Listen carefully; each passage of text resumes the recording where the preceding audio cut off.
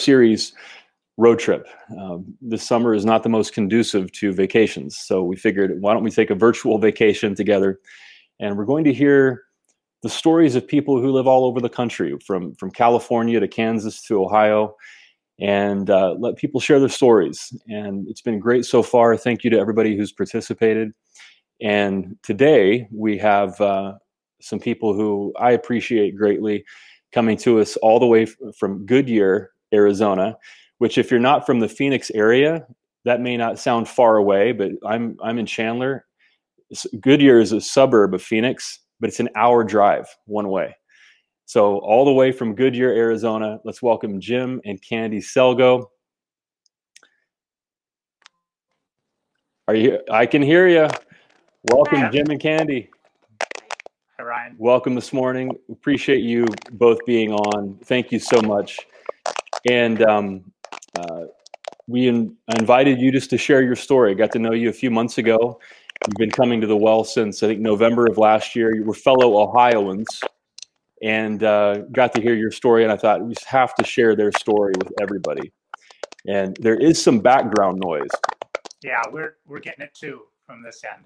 Interesting. Okay. It didn't happen until you came on. So. Yeah, right. See, that's what I do to everything. I bring background noise to everything. So here's what we're going to do. We're going to let you share, and I'm going to mute, and hopefully it'll stop. Okay. And we tested this earlier, didn't we? And this didn't happen. So first of all, I'm going to ask you some questions. You'll be on full screen and I'll mute. So first of all, tell us about your lives. You know, how did you meet? How did you end up in Arizona? Just introduce yourselves to us. All right. First of all, thank you, Ryan. We really appreciate you inviting us here today and to be able to share some of our story. We have a long story, obviously, with being as old as we are. However, we'll try to do a good job of encapsulating that in order to kind of share what we're about. But anyhow, just going back, Kandy was born and raised in the northwest corner of Ohio. We were from a little town called Pettisville, Ohio. Pettisville is about 400 to 500 people in the community. We had no stoplights, no police, no fire department. So it's a rural farming community, a Mennonite community in northwestern Ohio. So she was born and raised there, but I was born in Port Clinton, Ohio. And when I was about 3, my family moved to Phoenix. And we were only here for a year and a half or 2 years before we moved back to Ohio and to Pettisville, is where my dad was a teacher and a coach at Pettisville School. Now, Pettisville School is a K-12 building. It is just, so we start at one end of the building and you move through the grades up through high school. And so Kandy was a year behind me in school, but we went to school the entire time at that school, K-12 building. So that's kind of, in a town of 400 or 500 people, you kind of know everybody. And Kandy and I started dating when we were in high school. So we were high school sweethearts. And we had mentioned that it was actually 48 years ago, this last Friday, that we had our first date. So we have been married almost 42 years. That anniversary will be coming up shortly. And so we got married right before my senior year of college. And then since that time, after I graduated, I was a teacher and a coach for 6 years. And then I became an elementary school principal, which I did for the last 27 years of my career in public education. And I did that in Ohio, in Farmington, New Mexico, and also in Arizona here. But Kandy was a stay-at-home mom for our kids. We have 2 children. And when they got to high school age, she began working outside the home. So she was working at one time as administrative assistant in a car dealership. She also worked at the radio station. And most recently here for the last 12 years, before retiring last month, she was administrative assistant at our old neighborhood community center in Northeast Phoenix. So that's a little bit about our background in terms of how we got to Arizona.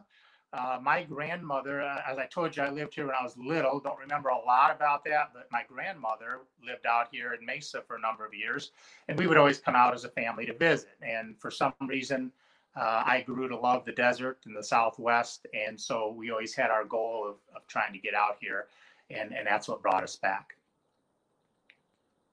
Thank you for sharing that. I appreciate it. And yeah, when I unmute, I hear some crazy noise between us. I don't know if the folks out here are hearing that or not. Maybe somebody could comment on the Facebook page to let us know if they hear that noise or not. But hopefully not. But we tested this earlier, and then here we are, of course. So if you would now tell us about your spiritual background, your spiritual / church background. Tell us about that. Well, we had different backgrounds. Kandy, when she grew up, it was in a situation where she was dropped off at the Mennonite church for Sunday school in church. So her family didn't really attend all throughout her early life. I grew up with my father was a Lutheran, and my mother was a Catholic. However, my mother never went to the Catholic church. She always came to church with us. And so I grew up up until my freshman year in high school, I grew up in the Lutheran church. We would just go once a week on Sundays. We faithfully attended. But we did not go to catechism. My brothers and I have two brothers. And my mother was not allowed to take communion in a Lutheran church. So my dad was the only one allowed to take communion. And that kind of frustrated him. So when I was a freshman in high school, we went to the little local non-denominational Bible church in our little town of Pettisville and made that transition. So Kandy and I, when we started dating in high school, then she would come with me to youth group and to church. And so ever since that time, we were involved in the evangelical church, if you will, all over the country. We did attend some denominations, like Methodist Church a couple of times, because that's all that was available in our community. So anyhow, we grew up, spent our basically entire adult life in the evangelical church, and up until November of 2016, when we left the evangelical church, we had been active participants there. So that's kind of our church background and where we're coming from. And I guess I kind of wanted to make a little disclaimer too, before I talked a little later, in that we want to make sure that everyone understands that our thoughts and opinions, we're not trying to demean any church or denomination or even any faith. That we want to make sure that everyone understands that you just have to have a realization of that to understand our background and how we got to where we're at. Yeah, thank you. And it is just me, I think, by the way. Okay. You're okay now. When I come on. Okay, well, hey, maybe we exorcise the demons. Who knows what happens? So thank you for sharing. And so now, when we met and you told me your story, I was struck by a particular part of your spiritual journey. So your son Lance came out to you in his 20s, and that caused you to look at church differently. And so will you tell us about how that happened and how that has changed your journey? Sure. Lance would always visit us from Texas, and we would always go to church as a family.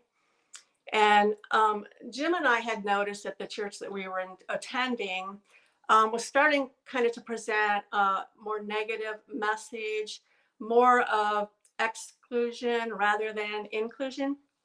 So the next time that Lance was going to come visit us, I remember Jim asking, are we going to, go to church like we normally do as a family? And I said, no. I said, I don't want to subject Lance to that negativity, especially a feeling of him being less than. And I think for me to hear myself say that out loud, that no, I don't want him to come to church, that was like a wow factor. And it was kind of like the turning point.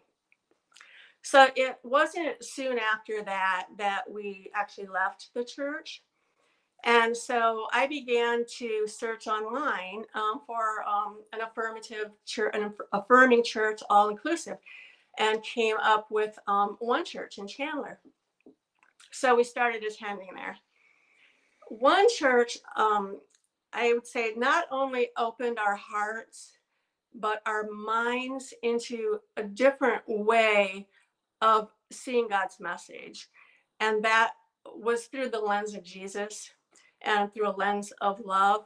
And it also showed us that reading those scriptures, we took it in context of, when those scriptures were written, the history back then, the culture that surrounded the authors of the scriptures back then, what they were going through, why they wrote what they did, as well as just the things such as like the Greek, translations to English.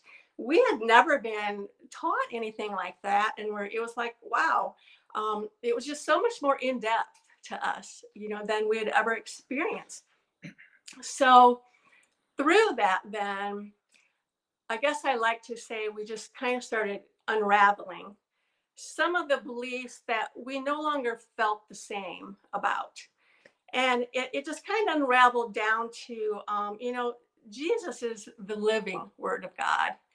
And, he creates, such an example of love. And the most important thing to take out of that is God has never been a mean God. He's always loved us. He showed us that through, Jesus. We just need to be awakened to that. So, and then with that said, then one church, so we had contacts through one church to the well, and that's what brought us to the well. Yeah, thank you. And one church holds a special place in my heart as well. And thank you. And Kandy, I think when you were sharing, there were all kinds of amens going up wherever people were watching. And so now, and I know, of course, as you tell your story, there's so much you could say, and you have to leave a lot of things out. And so what does your faith mean to you now? I mean, you've been on this long journey. And so, yeah, talk to us a little bit about what it means to you now. Well, for me, Ryan, we first of all, I want to acknowledge Travis and Christen, who were on a couple of weeks ago with you, because I think a lot of what, I think Travis and Christen were both speaking to a lot of the same thoughts that we now have. And I'm a little bit jealous because we went through decades of life not asking those questions or not exploring. And his responses to those questions are a lot more in depth than what I have come. He did scripture and looked at things more thoroughly. So a lot of what I'm going to say today is, I think, similar, except it's a little simplified version of what we have come to see. But, I go back to the early 70s when we started in the church. And I felt it was the love in the church, and that love was predominant in the church. In fact, one of the things, and again, the difference from the past is that we used to have, and this is right after the Vietnam War now, and we used to have these bracelets, the POW bracelets that they had, and the church adopted those as WWJD, what would Jesus do, bracelets. So we wore those as young kids, and they were all around. And that was the prevailing thought in the church as far as how did you respond or what did you think about something? And it would be, what would Jesus do? And we tried to pattern ourselves as Christ followers at that time. It was a place of compassion for all people, and was also a safe place for everyone to be. But then I think in the 80s, when television became more prominent, we had 3 or 4 stations only in our rural area, networks. But then you started to have more networks and stations, and you had Christian broadcasting networks that were on 24/7. And so as that grew, they obviously had a need for finances to stay on the air. And I think that the shift started happening to more of a prosperity gospel or prosperity theology, because they needed income, and you were to gladly to give to help keep their ministry going. So there was a shift from that encompassed more of a self-centeredness, I feel, or a self-righteousness, and pride, other than what the church had originally been. So it wasn't until we, and as Kandy said, I asked her to look up and find a church for us after we left the evangelical church. And one church had a motto of doubts and questions are welcome. And I had never thought about that in any way, because as I look back, I felt like I was suppressed in my thinking at church, and that we had certain things. For example, you knew what questions to ask and what not to ask. I guess you it was implied, and you didn't want to ask those questions you weren't supposed to, because I got a little tired of hearing, if I asked a question that was a little difficult, I got tired of hearing, well, God works in mysterious ways, and that's all. That was the accepted answer. So as we got to one church, the very first service we went to, and it was in a trampoline park. We had been used to being in a large cathedral type setting with a lot of people, and there were about 50 to 75 people there, maybe, and in folding chairs. But one of the things they did, and this kind of took me back, because when I grew up in the Lutheran church, we did the Lord's Prayer.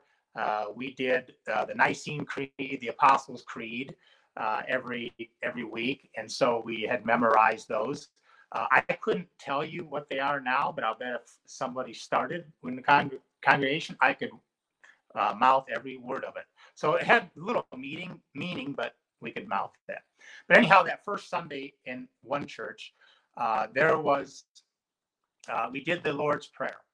And I have no idea why, but for some reason, the words, "Thy kingdom come, thy will be done on earth as it is in heaven," just jumped out at me, just hit me like a ton of bricks about God wanting us to live our life here on earth, and bringing heaven to earth. Because I felt then, I suddenly realized there was a lot of overemphasis on everlasting life and the afterlife. And growing up as an athlete, and we were taught, never overlook your opponent. Don't look beyond to the next games or the tournament. Take the next opponent. And I kind of felt that that's what I was doing with my spirituality, was looking for heaven and everlasting life, but bypassing what was going on right here on earth with us. So my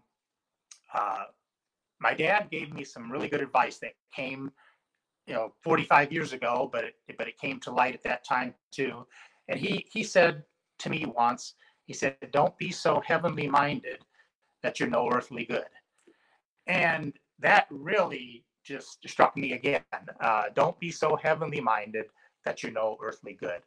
So I feel that there was a small phrase that came back to me, that God is blank, fill in the blank with one word. God is what?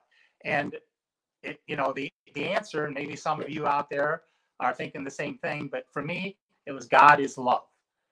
And so, I had to realize that, it's not, I'm thinking of this old guy up in heaven with a long beard, trying to picture him that way, but God is love.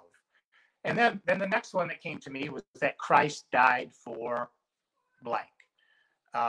Christ died for all. Christ died for everyone, if you're going to fill it in with one word. And as we started reading some of the books with progressive pastors and teachers and leaders, one that I think Brian Zahn said in his book once was that, God is not up there handling you by the scruff of your neck and dangling you over a lake of fire. He's not doing that until you say the magic words or until you do everything good and righteous. But that Christ died for everyone, period. And so we really appreciate the sermons that you deliver and those that we heard in the progressive church because of, and Kandy mentioned this, the cultural background, the geography, maybe even the political scene at the time. All of those things matter as far as learning and growing in your faith. And I feel that too often today, scripture is taken out of context, and you can't have, something that was said in one sentence, 2,000 years ago, and it applies to what product you're supposed to buy or what have you. So anyhow, that's what I would like to see in terms of the church, back to what would Jesus. No, wait. Can you still hear us? Are you there? I can, yeah. So, and there is something on my end, and so I'm sorry, guys. Thank you so much. I mean, that's a good enough sermon right there, and I appreciate you sharing your story. If people can hear me over the crackling, I appreciate you sharing your story, and thank you for being a part of the well. And I want to see you soon. Yep. Okay. Thank you, Ryan. Let's thank Jim and Kandy. Thank you so much. Thank you so much. So, yeah, I think, there may be electrical interference on my end. Maybe, again, thanks for commenting earlier on the Facebook feed to let me know if it was happening. Please, if you would comment now, can you hear the crackling noise when I talk, or is it gone? Please let me know. And we're on a bit of a 10 or 20 second delay, so I kind of have to wait 10 or 20 seconds to see what your feedback is about whether you can hear it or not. I hope not, but I want to thank Jim and Kandy so much for sharing. Wasn't that refreshing to hear what they had to say? These are folks who have been seeking God for a long time, walking with God, learning, growing in their faith. Somebody said the noise is gone now. Excellent. Thank you so much. And somebody said cracks are gone. Not from my face, unfortunately, but from the sound. That's good. Excellent. All right. Thank you guys so much. And to hear Jim and Kandy speak with openness and thoughtfulness about their faith, what it means to them now and how it's grown over time, that's so inspiring to me. And I know it is to so many people, because we're living in a time where, as they alluded to, so many folks think being a Christian or following Jesus Christ is about being backward, withdrawing from society, becoming the moral police of society, looking down in judgment on everybody else from our ivory tower, fused with politics to the extent that you can't tell where politics ends and religion begins. And so many people have been turned off by that expression of Christianity that is now common in the United States. And so folks like Jim and Kandy and so many of you can look and see, well, wait a second, this doesn't represent the spirit of Jesus. This isn't what Jesus was doing in the Gospels, the kind of religion we see around us. This isn't what Jesus was about. There are people who struggle with that, though, because they love the Bible and they take the Bible seriously as a guide for their lives or as an authority for their lives.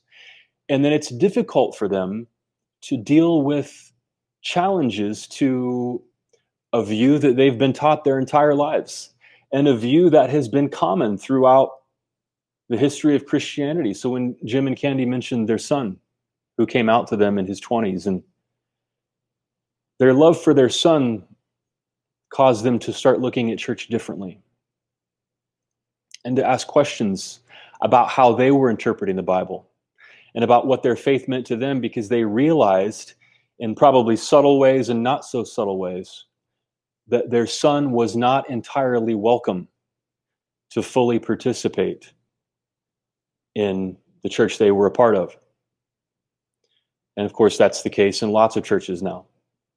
And so in the remaining time that we have, I just wanted to go through a few thoughts for people who are maybe struggling with, wait a second, how can the church fully embrace and welcome to full participation people from the LGBTQ community, like Jim and Kandy's son?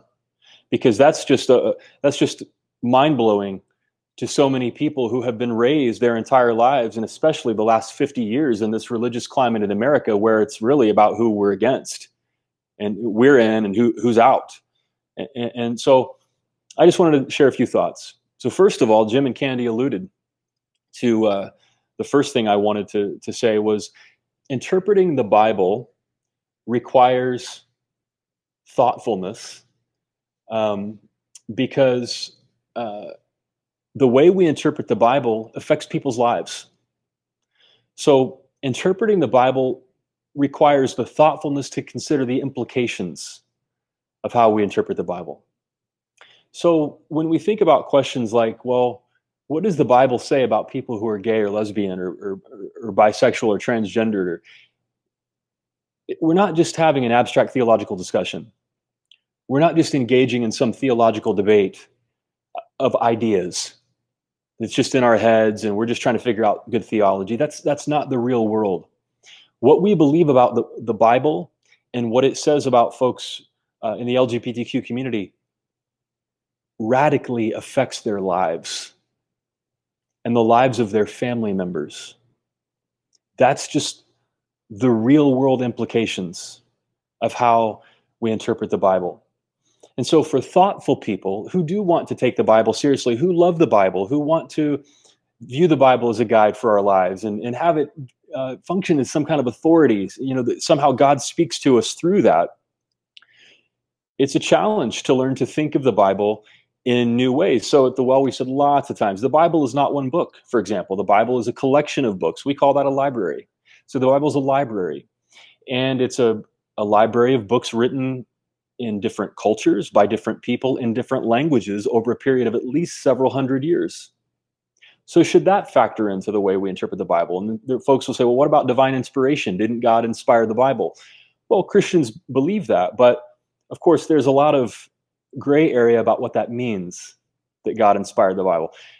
If the view is that God dictated the Bible, well, then that raises a lot more questions, because there are different vocabularies used when we read the different books of the Bible, different languages. For example, the book of Daniel in the Old Testament, the Hebrew Bible, starts off in Hebrew, switches to Aramaic, and then back to Hebrew.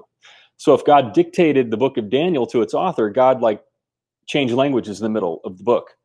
And then, of course, like in the New Testament, the Gospel of Mark was written by somebody, it was written in Greek, but somebody who's probably not a native Greek speaker, because the grammar is not so great. And so when Matthew and Luke borrow heavily from Mark, probably because so much of Mark appears in Matthew and Luke, they clean up Mark's grammar. And so if God dictated the Bible to the authors, well, and when he dictated to Mark, God's grammar wasn't so great. And then the grammar got cleaned up later. So dictation is not really a theory of inspiration that seems to work. So it's going to be something else other than that.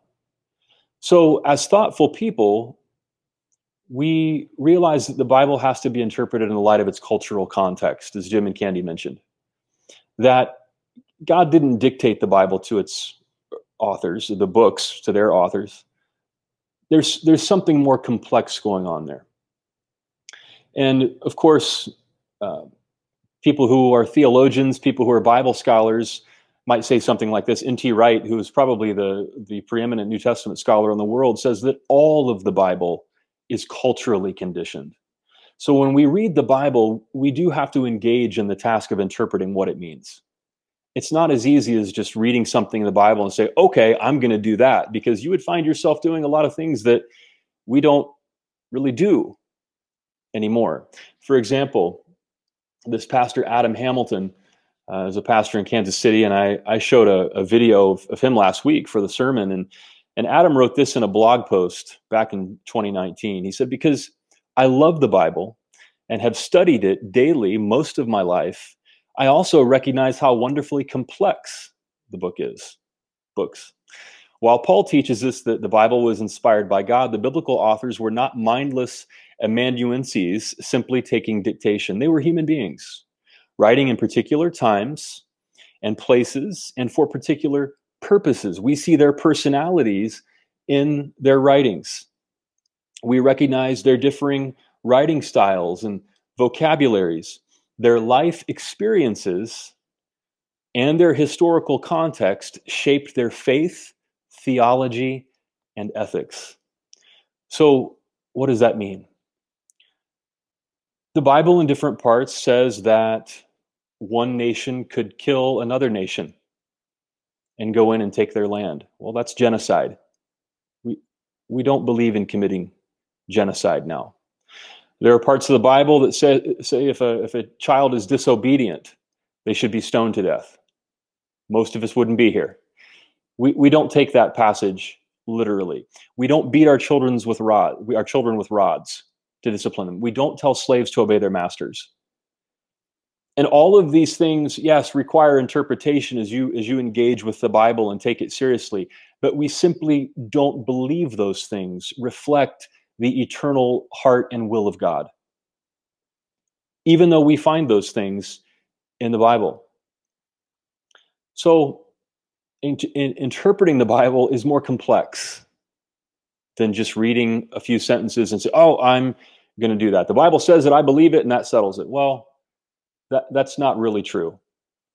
All of us interpret the Bible, whether we acknowledge it or not, even churches and pastors who don't claim that they do, don't admit that they do. And so when it comes to this question of should we welcome LGBTQ persons into full participation in the church, like every other area of the Bible, that requires thoughtfulness and interpretation and considering the real world implications of what we're saying and how that affects people's lives here in the real world. Because we don't live in a vacuum, and the way that we interpret the Bible gets used by politicians, by folks who have a clear agenda to marginalize, to exclude, and to make laws.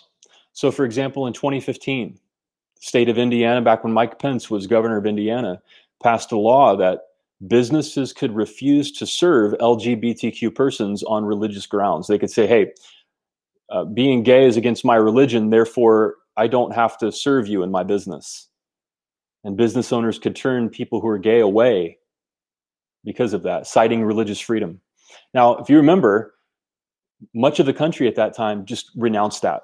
There were lots of companies that canceled events in Indiana who said, we are just not going to go back to this Jim Crow law era of the United States where we're making second-class citizens in the name of religion. We're just simply not going to do that. That law was repudiated by much of the country to the extent that Indiana had to change that law. And so that's just an example, though, of the real world implications of what we believe and how we interpret the Bible. Here's another one. During that time, back in 2015, there's a Christian radio host named Brian Fisher who tweeted this about that Indiana law when it was changed after there was a public outcry. And most of America wanted LGBTQ folks to be able to go into a business and be served like everybody else. And this Christian radio host tweeted, "The pressure Big Gay has put on Indiana is proof they are not about marriage equality, but homosexual supremacy." Okay, that's one interpretation. So supremacy, that's an interesting word to use. And that word has been used quite a bit to describe the way that some people in our country feel about other folks. Generally, it's been used in conjunction with the word white supremacy, and pointing out how throughout our nation's history, we had a civil war, we practiced slavery, and that the ideology behind that treatment of other human beings was white supremacy. And so this man has adopted this word supremacy and said, no, it's the people who are gay want homosexual supremacy. Well, that's just interesting. Again, we're thinking about the real world implications of how we interpret the Bible and what we believe, because this man is a self-proclaimed Christian. He earned a master's degree from Dallas Theological Seminary, which is a seminary, where pastors go to learn the Bible. And I just perused the rest of his Twitter feed, and it turns out he's against wearing masks and the advice of the CDC, and he thinks the Washington Redskins don't need to change their name. He thinks that the Black Lives Matter protest after George Floyd's murder are the wrong thing to do. He's for the use of the discredited drug hydroxychloroquine to treat COVID. On July 8th of this year, he tweeted, "Hate crimes are so rare they have to be invented." He was born in Oklahoma. And in 2010, he said in a blog that the Holocaust was caused by homosexuals. So when folks call him out for his extreme remarks and his remarks that could certainly be viewed as prejudice, he claims that he's being oppressed. That when he belittles folks who are just speaking up for their rights, when he blames the Holocaust on people who are gay, and people call him out for that, he's claiming that they're oppressing him. And that's a tactic we've seen many times throughout the history of our country, when the oppressors claim to be oppressed. There were folks who believed that Abraham Lincoln was oppressing them when Lincoln said that they could no longer own other human beings. The oppressors claim to be oppressed. So we can look back through American history and we can see clearly that there is an agenda. Of course, this guy would talk about the homosexual agenda or the gay agenda. Of course, you've heard that phrase, but there seems to be a much bigger agenda throughout the history of our country at work. And it's amazing how throughout the history of our country, that agenda has really been a package deal, where just like this guy, you can go through his Twitter feed and you can predict the things that he'll be against. He's against people who are black speaking up for their rights. He's against people who are gay speaking up for their rights. He's against minority groups speaking up and saying, wait a second, we want to be treated equally. And you can just predict that, yeah, his beliefs are going to be a packaged deal. And they are a part of what you could call an agenda throughout the history of our country. It's an agenda that threatened to derail the writing of our Constitution. It was an agenda that led us to a civil war. It was an agenda that has opposed civil rights. It's an agenda that put in place Jim Crow laws in the U.S. history. There is a clear agenda throughout U.S. history to suppress people who just speak up and say, hey, I want to be treated equally. I want to be accepted like anybody else. I want to be treated as fully human. There's been an agenda to dehumanize them, an agenda to push them back down. And so often, friends, the Bible has been used as the primary weapon in this agenda, the so-called culture war. And there are activists in the Deep South who call this the neo-Confederate agenda, the agenda of the Confederacy that split our country, threatened to split our country apart. And throughout that agenda, the Bible has been used as a weapon to club other people. It was used against our Black brothers and sisters with this totally false, horrible misinterpretation of what's called the curse of Ham. And it's been used, of course, to bludgeon our brothers and sisters who are in the LGBTQ community, who said, I just want to go through life and be able to have companionship. I want to be able to get married like everybody else. And the Bible has been used as a primary weapon to hurt them. Now, we have a few minutes left, and I want to take this a little bit deeper, and then we're gonna wrap it up with a story that Jesus told before we go. We're thinking about the real world implications of how we interpret the Bible and what we believe about other people that we might think are different. You know, I don't think that LGBTQ people are different than me, but any time in human history when a group has perceived somebody else as different, of course, they will use whatever resources they can to try to back up that prejudice, including the Bible. And we're thinking about the real world implications of what that means. So I'm going to show you a photo, and I want to just ask, does anybody know what this photo is? Does anybody know where this photo is from? We know the date this photo was taken. It was taken December 19th, 1938. We know the country it was taken in. It was taken in Germany. This is a photo from a Nazi concentration camp. And what we know from the Allies, once they won the war and discovered these concentration camps, was that the Nazis put symbols on their prisoners. They color-coded prisoners. Jews were forced to wear yellow stars. Brown triangles were used for Romani people. Red for political prisoners. Green for criminals. Blue for immigrants. Purple for Jehovah's Witnesses. And black for people they called asocial, which included prostitutes. And then they put lesbians in that group who had to wear black symbols. And then gay men in Nazi concentration camps were forced to wear a pink triangle on their clothing. Of course, this is a black and white photo, but that's a pink triangle that these men were forced to wear in Nazi concentration camps to discriminate against them, to create a caste system among prisoners. Now, there are Christians who love the Bible, and they love God, and they want to take the Bible seriously, and they would view the passages about LGBTQ folks differently than I do. And I respect the right of people to believe what they believe. So am I saying that people who disagree with me are Confederates or Nazis? No, I'm not saying that. But I am saying that people who are use the Bible to back up their prejudices, to dehumanize other people.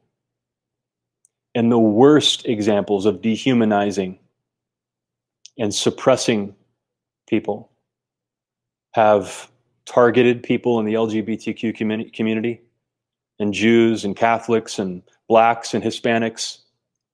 And this is a pattern that we see over and over and over again in human history. And so often, the Bible is used as the primary weapon of choice. So, I wanted to end with this story that Jesus told. Comes from Luke chapter 10, verses 25 through 29. I'll read this part and then we'll just kind of paraphrase the story that Jesus told. So from Luke 10, verse 25, on one occasion, an expert in the law stood up to test Jesus. Teacher, he asked, what must I do to inherit eternal life? And Jesus replies to him, what is written in the law? Jesus replied, how do you read it? And the lawyer said, love the Lord your God with all your heart and with all your soul and with all your strength and with all your mind, and love your neighbor as yourself. "You have answered correctly," Jesus replied.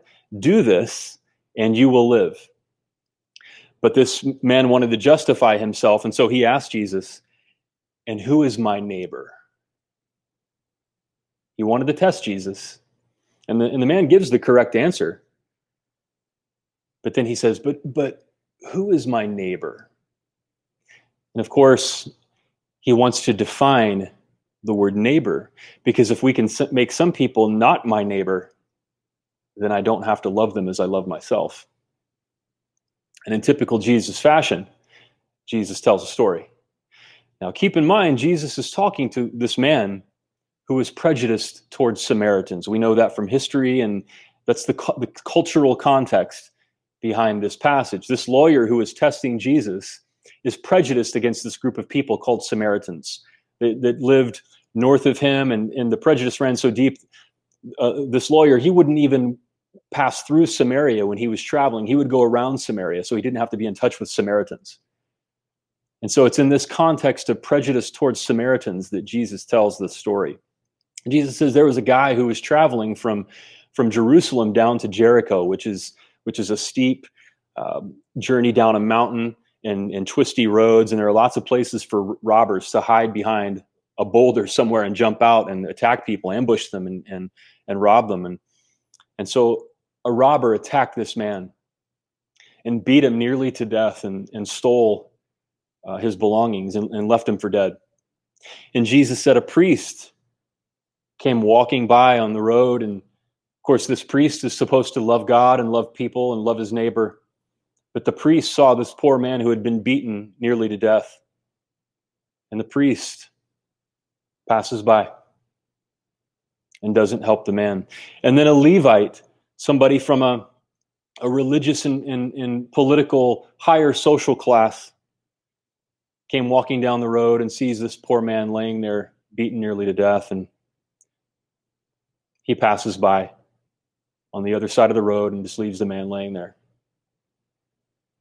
And then Jesus says, but a Samaritan man who was traveling on the road saw this poor man who was beaten. And Jesus said that the Samaritan man had pity on him.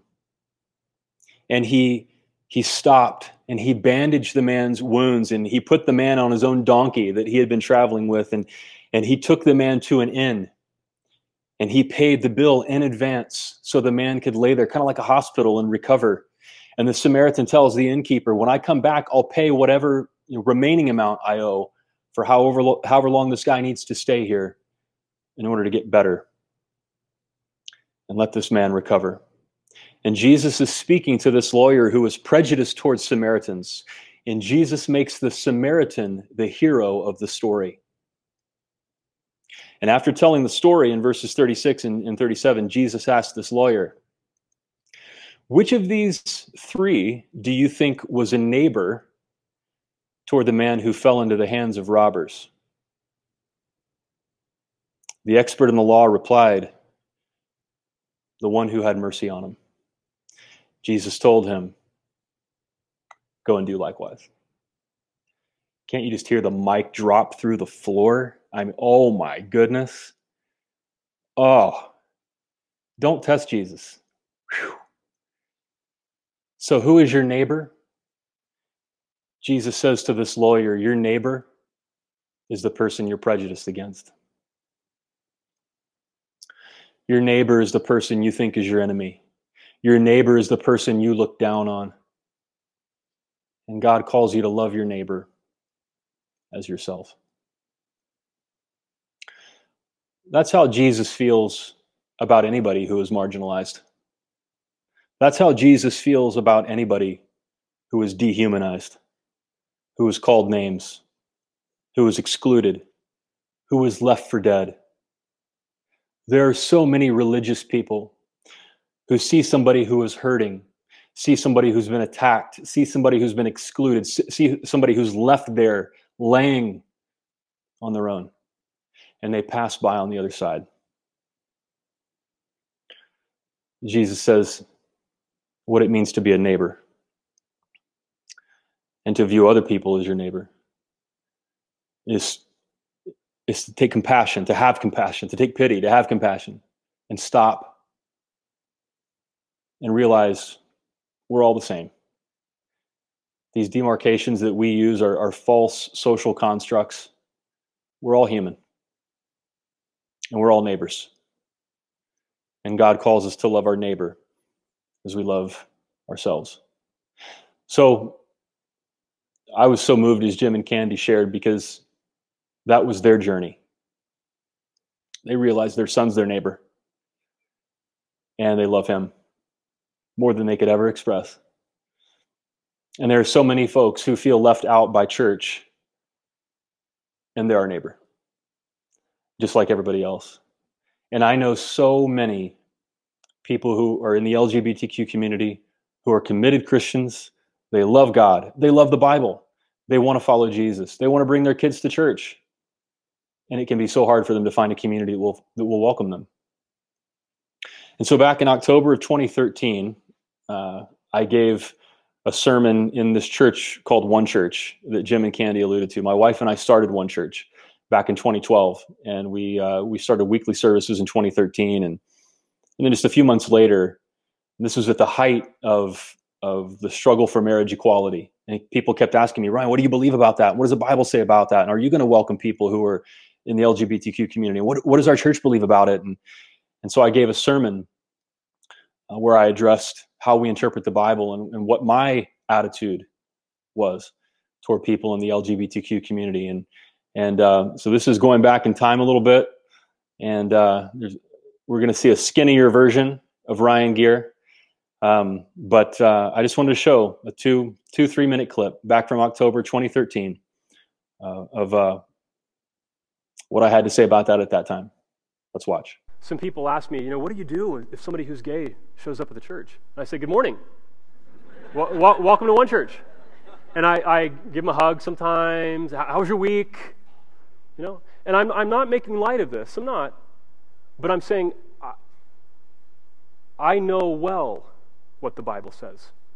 And I know how many questions there are about how to interpret it. And I've been thinking about this. Sermon's been 15 years in the making.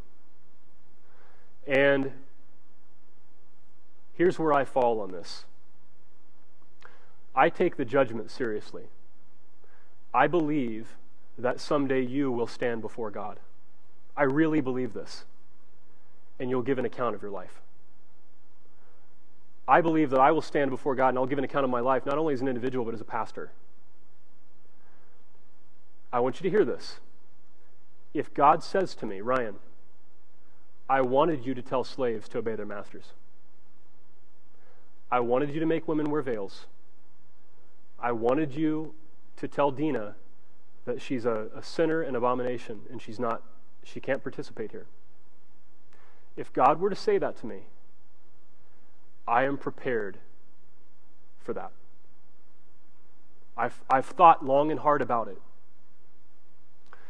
And I take that responsibility. So I don't take this lightly. If God says to me, Ryan, you used the brain I gave you, you did your best to sort through these questions, you didn't have all the answers, you didn't shove it down people's throats, but you did your best to thoughtfully interpret the Scripture with what Jesus says is the main thing. Verse 40, on these two commandments hang all the law and the prophets. And you let that be your guide, and if you were wrong, you erred on the side of love. If you were wrong, you erred on the side of love. If God says that to me, then I'll be all right. I'll get to go in. And so what I tell people is, I don't have all of the specific answers to all the questions people have, but I do have this, that what I've done is what I've always done, actually. I welcome people and I love people. And I don't make people second-class citizens in the church.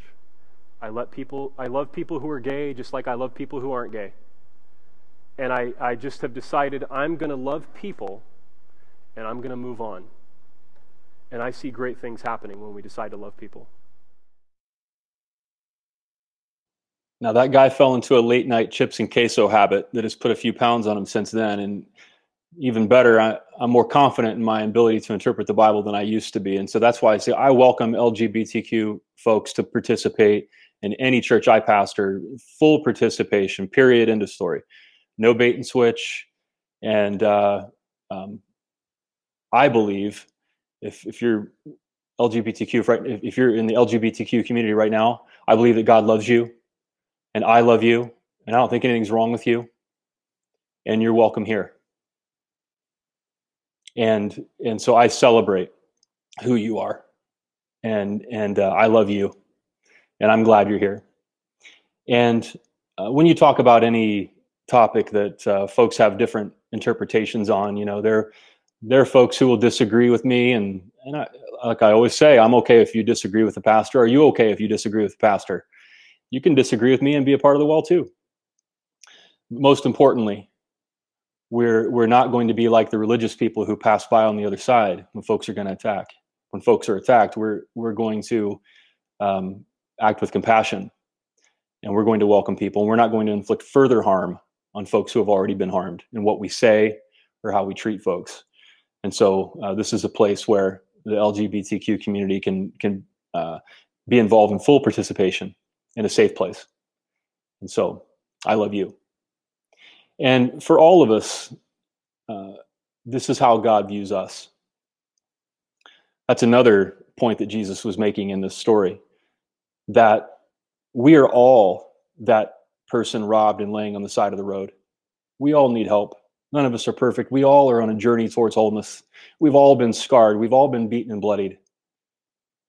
And God is not like these standoffish, backward religious folks who just pass by on the other side.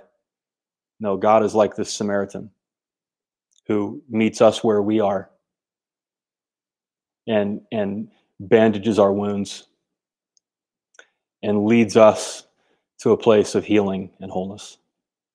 I'm going to invite you to pray with me. God, thank you for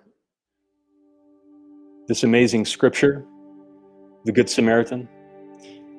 Thank you for Jim and Kandy sharing with us earlier how their love for their son led them on a journey of viewing faith differently and being willing to interpret the Bible thoughtfully.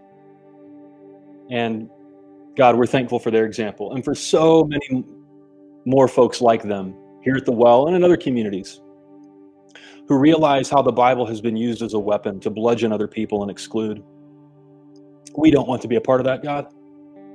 We don't want the Bible to be used as the weapon that leaves a person bleeding and left for dead. We want to be a neighbor like that Good Samaritan who doesn't pass by in religious supremacy, but who acts with compassion and thoughtfulness and realizes we're all the same, we're all human. And this is how God views us as well. God, we need your compassion, just like that person who was robbed and left for dead. We need you to accept us and love us as we are, and to bandage our wounds and to lead us on a journey towards healing and wholeness. We all need that, God. And so thank you that that's how you look at us. No matter what we're facing right now, financial anxiety, anxiety over COVID, God, relationship problems right now that may even be magnified by the shutdown, regardless of what we're facing, pain from the past, pain from rejection. Maybe we felt left out. Regardless of where we are, God, you meet us where we are and you lead us on a journey towards healing and wholeness. God, we thank you that that's how you view us and that's how you get involved in our lives, and we welcome you to lead us to be whole. In Jesus' name, everybody said, amen.